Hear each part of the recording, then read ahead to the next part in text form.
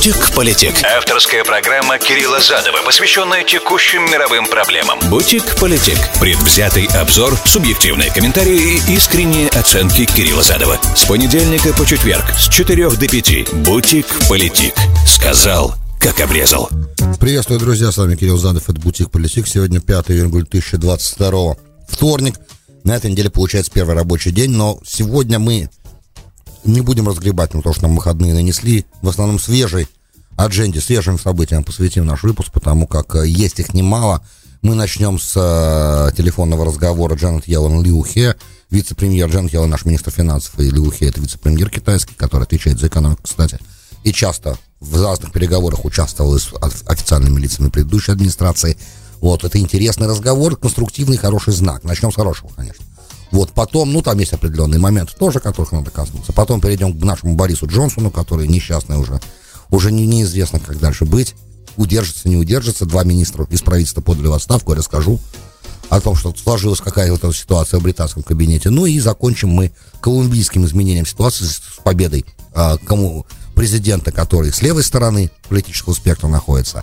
И мы фактически начинаем терять потихонечку нашего колумбийского союзника, важного, да, в Латинской и Южной Америке, одного из немногих остававшихся до президентских выборов в Колумбии, которые в итоге выиграли левые.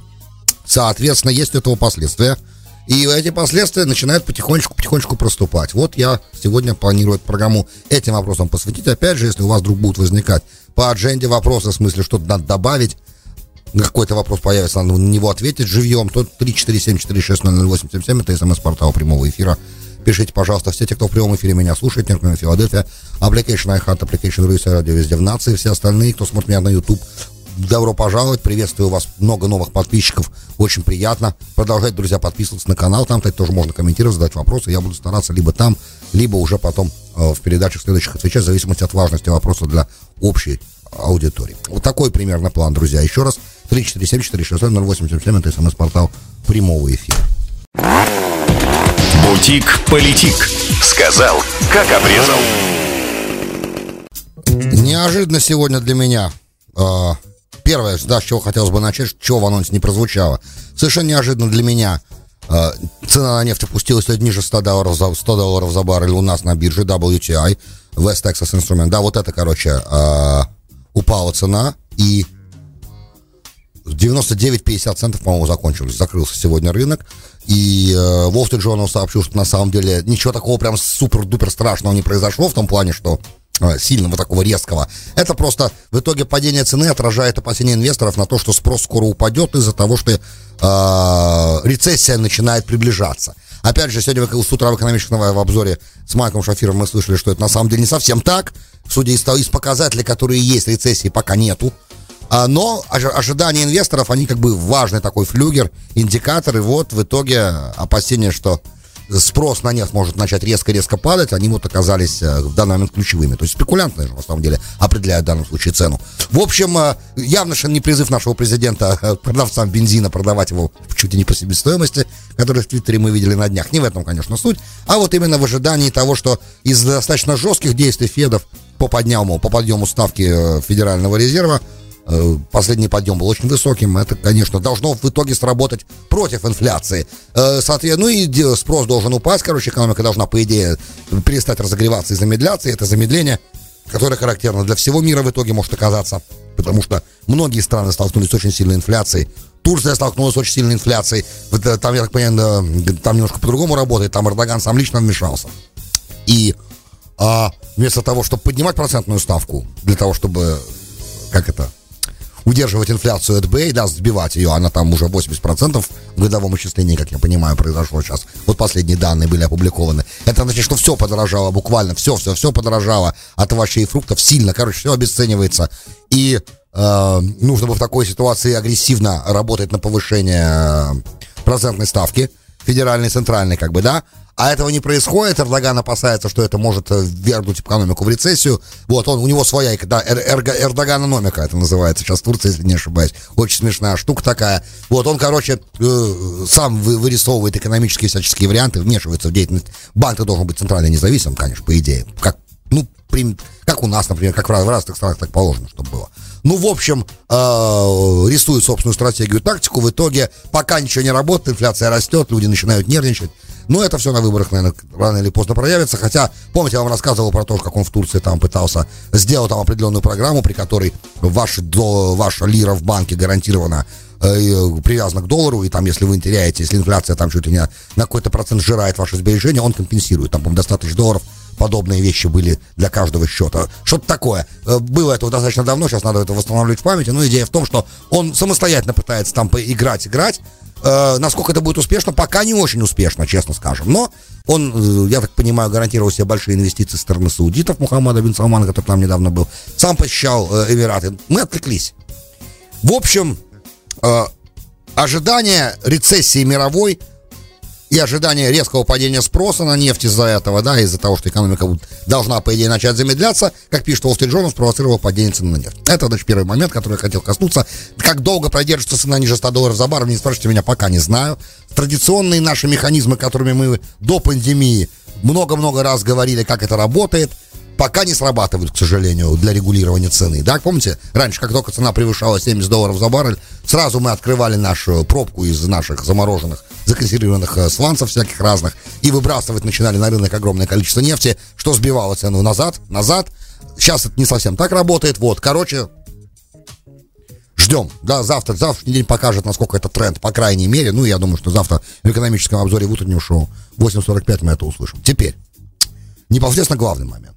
Наконец-то я долго этого ждал, когда же поговорят люди, отвечающие непосредственно за экономику, имеющие понимание того, что, в принципе, должно инфляцию обуздать. Да? Понятно, что для нынешней нашей администрации сокращение инфляционного, уменьшение инфляции, это важно, держать ее под контролем, потому как придет ноябрь, и люди не простят, без сомнения, и нужно как-то заслужить уважение избирателей на ноябрьских выборах.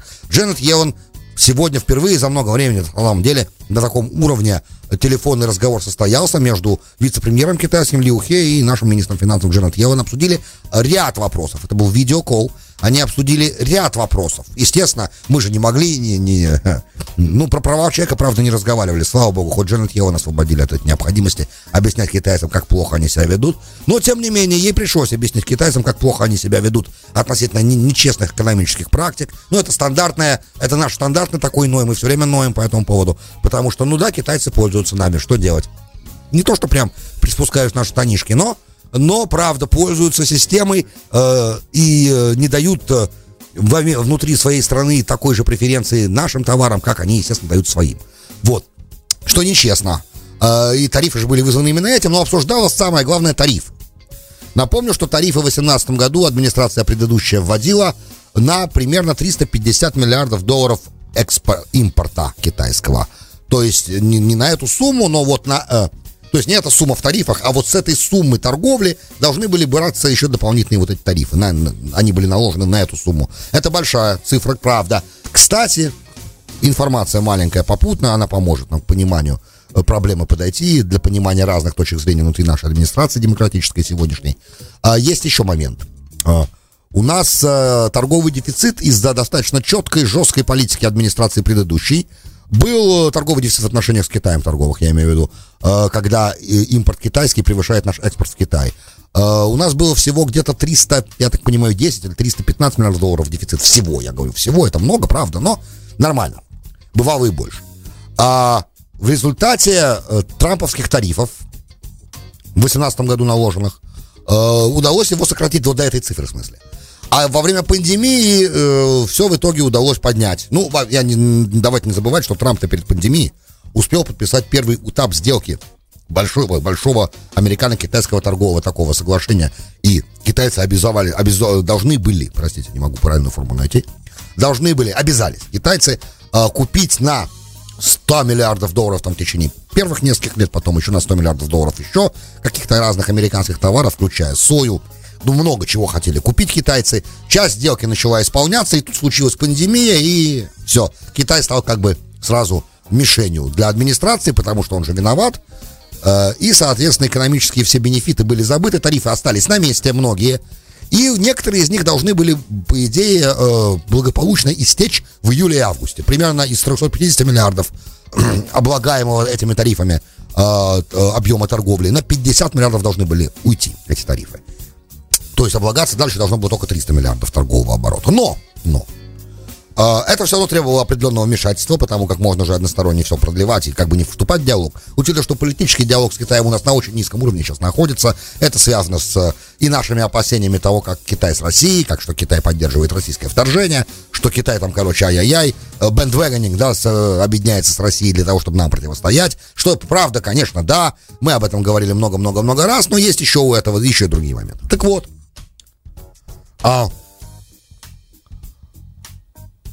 тарифы эти, как бы с одной стороны, они помогают инфляции, да, потому что из-за тарифов в итоге если я, допустим, завожу китайский товар и продаю здесь китайский товар, то, естественно, этот тариф я транслирую к покупателю.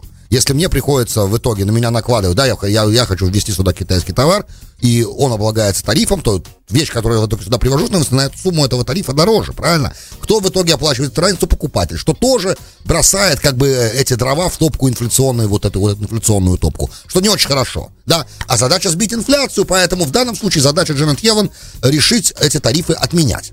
И именно по посвящению отмены этих тарифов была как бы очень важным субъектом разговора. Разговор был конструктивным, длительным. И вроде бы коснулись всех вопросов. Я так понимаю, что принципиальное согласие со стороны нашего Министерства финансов, именно оно-то будет решать, какие тарифы отменять, какие нет. Есть определенные договоренности. Нам пока детали не раскрывают. Но тут выступает проблема как бы у нас внутри нашей администрации. Потому что у нас есть Министерство финансов. А есть у нас торговый представитель, да, наш американский, главный, Кэтрин Тай. Сегодня она, да, до этого при Трампе был другой дядечка, вот. А сейчас как бы девушка, и она достаточно тоже на истребительных позициях стоит, потому что она торговый представитель. И ее задача выбивать из Китая уступки, выбивать лучшие условия. Много чего, короче, нужно от Китая, многих вещей надо добиваться. И она видела эти тарифы как leverage, да, то есть как вещь, которая позволяет оказывать на Китай давление, да. Потому что, ребят, вы будете себя хорошо вести, мы вот этот тариф отменим, а вы должны, допустим, разрешить, я сейчас грубо, я привожу просто пример. Значит, мы отменим вот этот тариф, а вы должны разрешить нашим страховым компаниям на вашей территории работать. Например, да, что-то подобное. Или должны снять какие-то таможенные приволочки для какой-то группы товаров. Или должны отменить, например, особо жесткие требования для регистрации бизнеса в Китае для нас, например, да. Или нашим кредитным карточкам, нашим кредитным компаниям разрешить возможность работать. Там есть много моментов, которые китайцы дают преференции своим компаниям и никак не помогают нашим, и только мешают. И там есть разные методы, которыми они пользуются, чтобы затруднить работу американского бизнеса в Китае тоже. Опять же, для того, чтобы снижать конкуренцию. Теперь у этого момента, как известно, в экономике серебряных пулек не бывает. И возникают какие-то моменты, которые имеют как бы две стороны у каждой медальки, получается. С одной стороны, это правда. Это правда, что тарифы, да, влияют на инфляционные ожидания, но и есть большой спор. Есть некоторые институты, экономические think tanks, которые говорят, что не так уж активно снижение или отмена тарифов поможет снижению инфляции. А есть те, кто там знаменитый, известнейший Петерсон, Institute of Economic Development, да, то есть серьезные институты, которые говорят международные, которые говорят, что да, это все абсолютно правильно, вот именно так и надо действовать, чтобы инфляционные процессы сдерживать.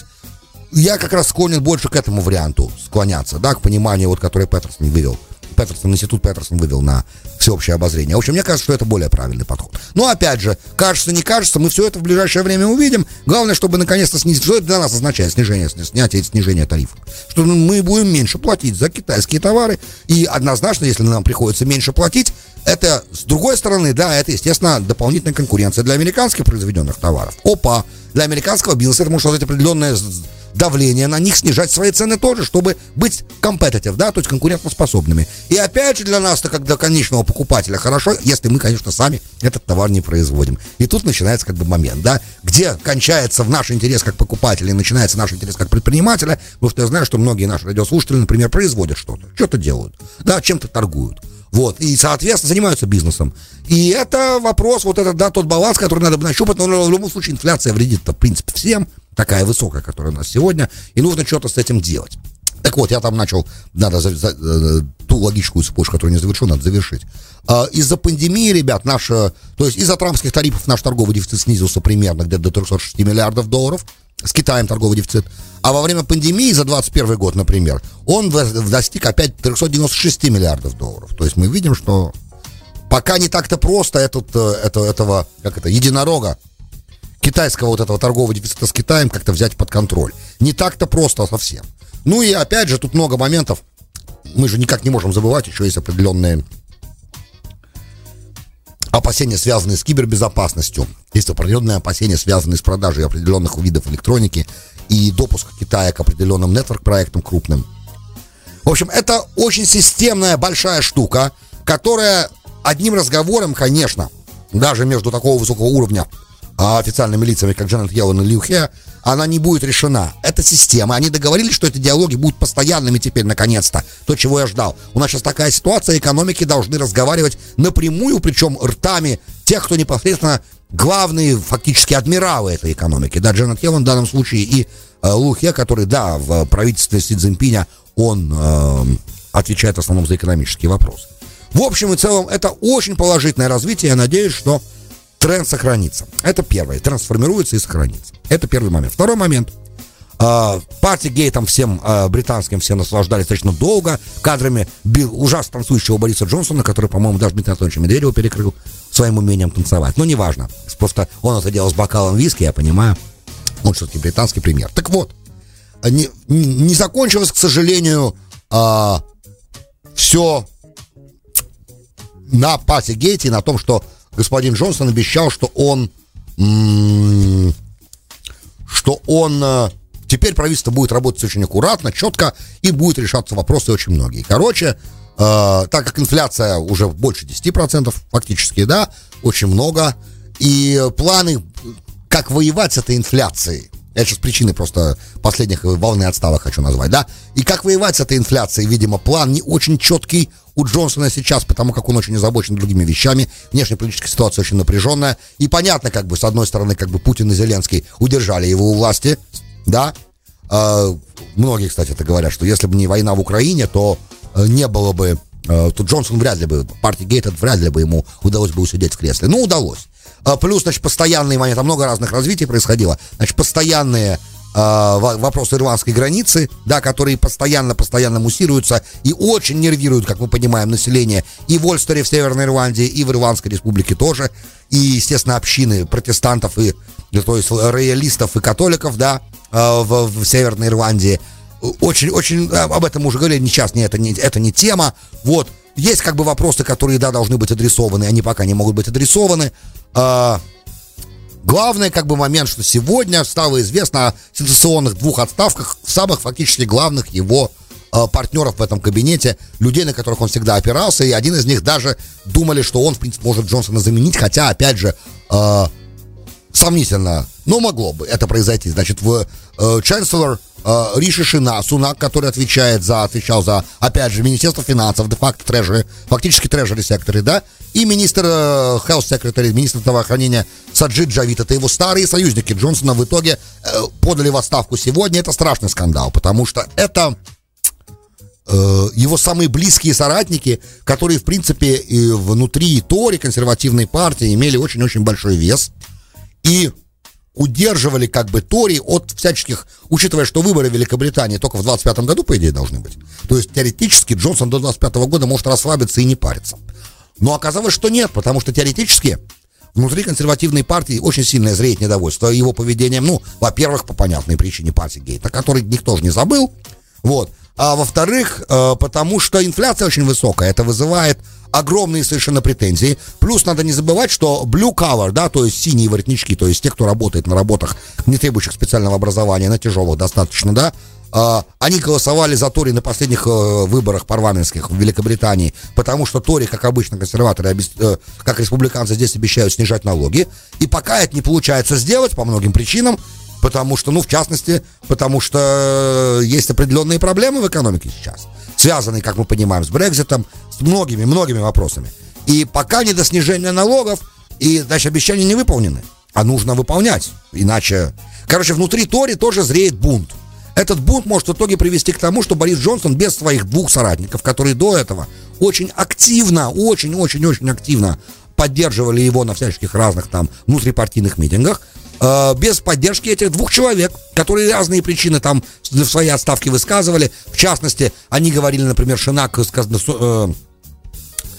высказался, что он должен был работать в ответственном правительстве, которое знает, что оно делает. Отсюда мы слышим, что ему не очень кажется, что нынешнее правительство Великобритании знает, что оно делает. Оно, может, не такое ответственное, каким оно должно быть. Поэтому он подает в отставку. Вот. И это... Больше комментариев пока никаких нет. Это серьезный такой удар под дых. И теперь будущее премьер-министра Великобритании и его способность как бы держать ситуацию под контролем, она вызывает большие-большие вопросы, что, опять же, никак не может положительно сработать, сыграть на том, что же в итоге ребята там в его партии, да, будут делать дальше. Могут захотеть его, в принципе, сместить. Могут, теоретически, да. Практически очень сложно, но возможно.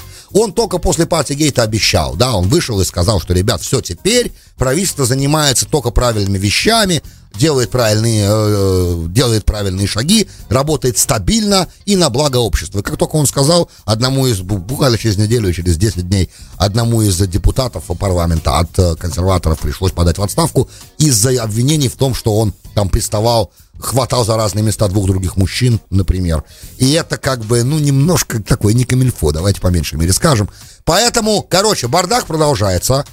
Угрозы, на самом деле, стабильному развитию присутствуют немаленькие, и связанные с Брекситом, и связанные с инфляционными процессами, и связанные с вообще достаточно непростым климатом в отношениях между Евросоюзом и Великобританией сейчас. То есть такое идет, как это, Game of Chicken начинается, да? Стороны на полных парах несутся к лобовому столкновению, неизвестно, кто первый отвернет, потому что отвернуть, с одной стороны, означает потерять как бы поддержку большинства в стране тоже. Вот, и самое-то главное, Никола Сторджен объявил, первый министр Шотландии, что в следующем году, да, будет референдум по независимости Шотландии. Да, и можно поверить сейчас, можете мне поверить, что, скорее всего, на этом референдуме в отсутствии нет никаких сейчас аргументов для Шотландии, по крайней мере, экономических, оставаться в составе Великобритании нет, а в Евросоюз она очень хочет вернуться, потому что она была против Брексита активно. И вот сейчас последствия Брексита будут видны, поэтому в течение ближайшего года, как раз до 2023 года, есть возможность как бы показать, стоило ли овчинка выделки. И шотландцы, конечно, очень настроены националистически, так это выглядит пока. И пока по опросам, как я вижу, опросы, пока большая часть шотландцев хочет сказать Великобритании бай-бай. И это тоже немного, мне кажется, должно, держать напряжение нынешнее правительство. В общем и целом, будущее Бориса Джонсона выглядит как не очень уверенное в последнее время. Но, опять же, он выплывал из разных ситуаций. Если он смог выплыть из Партигейта, может быть, он сможет и с этим справиться. Но пока Даунинг-стрит не комментирует отставку двух главных министров в правительстве. Бутик-политик. Сказал, как обрезал. Добро пожаловать в Бутик-политик, часть 2. С вами Кирилл Задов. Обещал Колумбию. В объективе нашего внимания Колумбия, учитывая, что много интересных вещей произошло, самое главное, о чем, конечно, из-за большой войны, которая идет в Европе, мы вообще никак не коснулись. Победил-то на выборах последних Густаво Петро, и об этом человеке надо немножко рассказать, хотя бы чуть-чуть, чтобы мы понимали вообще, что вообще произошло. Произошла бомба, конечно. Никогда еще Колумбия, страна с достаточно большим населением, и традиционно голосующая там либо за центр-райт, либо за совсем правого, либо за центриста, вдруг проголосовала за левого кандидата, левого в смысле политического спектра, и левого в прямом смысле, потому что Густаво Петро, наверное, все-таки можно его назвать марксистом, я бы даже назвал его, наверное, это рисковато, но троцкистом. Вот, потому что сам Густаво Петро до этого был когда-то горилла, да, то есть входил в одно из боевых движений и воевал против правительства до 90-го года. Не в ФАРК, нет, не совсем уж такую жесткую марксистскую группу, но в другую левую группу. И тоже там были моменты у правительства периодически с какими-то группами подписывать мирные сделки. И с такой группой, где он был, сделку подписали, в 90-м он демобилизовался и вот интегрировался в цивильную жизнь. То есть когда позапрошлый президент Колумбии, который, кстати, получил Нобелевскую премию за эту сделку с ФАРКом, подписывал соглашение с ФАРКом, идея была она была опробована, да, то есть каков был план? Не просто разоружить ФАРК, а интегрировать их назад, да. Это не просто соглашение о прекращении огня, это мир. Да, это мир, который включал там в себя, этот мир, очень много условий. Иван Дуке, кстати, нынешний еще пока президент Колумбии, он очень критических, жестких позиций подходил к этой сделке, пытался там какие-то моменты пересмотреть, безуспешно, кстати. Сделка устояла, слава богу, иначе бы сейчас Колумбия вообще помимо всей пандемии, еще бы опять бы полностью была по уши опять в гражданской войне. Слава богу, ее хоть удалось немножко заморозить, потому что есть еще какие-то группы, которые в эту сделку не зашли, но рано или поздно теоретически они зайдут. Это такое маленькое вступление, у нас не так много времени, для того, чтобы объяснить, каковы последствия избрания Густава Петро, это очень важно. Вот, значит, Густаво Петро в такую сделку зашел когда-то, его движение, по крайней мере, и он в итоге интегрировался в политическую жизнь Колумбии, цивильную, стал членом парламента и в итоге, как мы видим, стал президент-элект, да, его избрали президентом Колумбии, откровенно левый, на самом деле, взгляд человека, и впервые в истории Колумбии такой человек становится президентом. Ну, ситуация как бы в Латинской Америке, когда вдруг левый становился президентом, они известны. Самая печальная, наверное, это история чилийская. Сальвадор Альенде, тоже достаточно открытый марксист, когда стал президентом Чили, в итоге чем это закончилось, все прекрасно помнят. Я говорю, что труп Сальвадора Альенде, которого тащили по ступенькам Ла-Монеда, солдаты пиночетовские, он у меня первое политическое воспоминание моей в жизни, да, 73-й год, если не ошибаюсь. Первое мое политическое воспоминание. Вот, как бы с этого момента мне стало интересно, что это вообще такое, что вообще происходит. Ну, короче... И, кстати, многие моменты для жизни Колумбии тоже в чилийском перевороте, из-за чилийского переворота сыграли свою роль. Но это не сейчас. В итоге Густаво Петро, избранный президент, Иван Дуке пока действующий. И идея была такая: в этом мире с ФАРКом, который был подписан, нужно было не просто, чтобы они сложили оружие и интегрировались в жизнь. Нужно было создать специальную комиссию правды, которая все выяснила. Все лидеры должны были прийти в специальный суд справедливости и рассказать о своих преступлениях. То есть там серьезнейший процесс. В демократическом обществе возможно, а Колумбия демократия. Возможно, да, что они придут, все расскажут, нарратив, да, свидетели, те, кто пострадал, короче, посчитали, прослезились. Есть сейчас комиссия вот этой правды, которая работает. По ее данным, за все время 50-летней гражданской войны примерно в Колумбии 260 тысяч убитых, ребят, страшные цифры. Миллионы беженцев, куча народу украдена, кого-то пытали. На этой комиссии по правде страшные вещи происходят, там кричат люди, плачут, рассказывают о том, что происходило.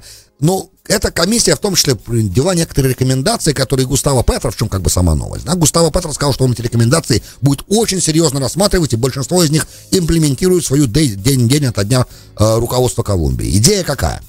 Значит, вариант войны на наркотики, самое главное, да, она должна быть пересмотрена. Мы больше, короче, колумбийцы говорят в этой комиссии, нежелательно больше брать американские деньги для того, чтобы проводить войну с наркотиками, так называемую, которая безуспешна на самом деле. Вот по количеству посевов коки, например, Колумбия только увеличила эти посевы там, в тех районах, где она растет, и никакая война не мешает, война с наркотиками. Мы должны до минимума снизить количество экстрадиций, да, говорит эта комиссия сейчас, и мы должны пересмотреть, да, полностью, как формируется наша армия, и контролировать нашу армию лучше. То есть, в итоге из нашего союзника потихонечку в нашей полисе, наша политика в Южной Америке, в принципе, сводится к тому, что в местах, где наркотики производятся активно, да, сырье и производятся сами, мы должны, короче, там финансировать law enforcement, полицию и армию для того, чтобы она с этим боролась, и выдавать тех, кто торгует. Эта идея, как бы, понятно, наша. Она, как иногда приводила к большому успеху, не всегда, но учитывая, в самих-то странах она вызывала жуткие проблемы. Потому что, как мы понимаем, на самом деле для колумбийского сельского хозяйства comparative advantage, то есть сравнительное преимущество, да, любому фермеру в Колумбии на самом деле, да, это выращивать коку. Потому что это самое, как бы сказать, по количеству, по соотношению затрат и прибыли последующей выгодная вещь. Что война с наркотиками, которая финансируется грубо нашей страной, она не очень помогает этому процессу, естественно, потому как нацелена тоже на уничтожение урожая, как мы понимаем. Вот с одной стороны. С другой стороны, это требует наша политика Колумбии, под которую мы заставили ее подписаться по выдаче преступников, которые в Колумбии находятся, которые производят кокаин и продают его, да, она тоже не очень-то помогает полиции действовать внутри, потому что нет доверия и нет возможности внутри страны как бы полиции колумбийской получать нормальную информацию, понимая, что рано или поздно придется этого человека отдать туда, то есть нет желания у криминалитета колумбийского с полицией как бы находить какой-то язык для того, чтобы, каким-то образом держать под контролем некоторые моменты. Я надеюсь, что я понятно излагаю. В общем и целом все это должно быть пересмотрено. И Густаво Петро обещал, что он внимательно очень изучит эти рекомендации этой комиссии и будет их имплементировать в повседневной жизни. Что это для нас означает, да? Что мы теряем союзника той policy, да, в тех определенных действиях, к которым мы привыкли в Южной Америке себя вести. И это все больше и больше будет подталкивать нас к тому, чтобы мы тоже, наверное, пересмотрели наши policy, которые становятся абсолютно бесполезными в той ситуации, которая сегодня развивается с левыми правительствами во всех южноамериканских странах и латиноамериканских, включая Мексику, например, да. Все, ребят, время традиционных решений закончилось, теперь надо переходить к нетрадиционным. Друзья, большое спасибо, что были со мной. С вами был Кирилл Задов. Вы слушали «Бутик Политик». До встречи завтра. «Бутик Политик». Сказал, как обрезал.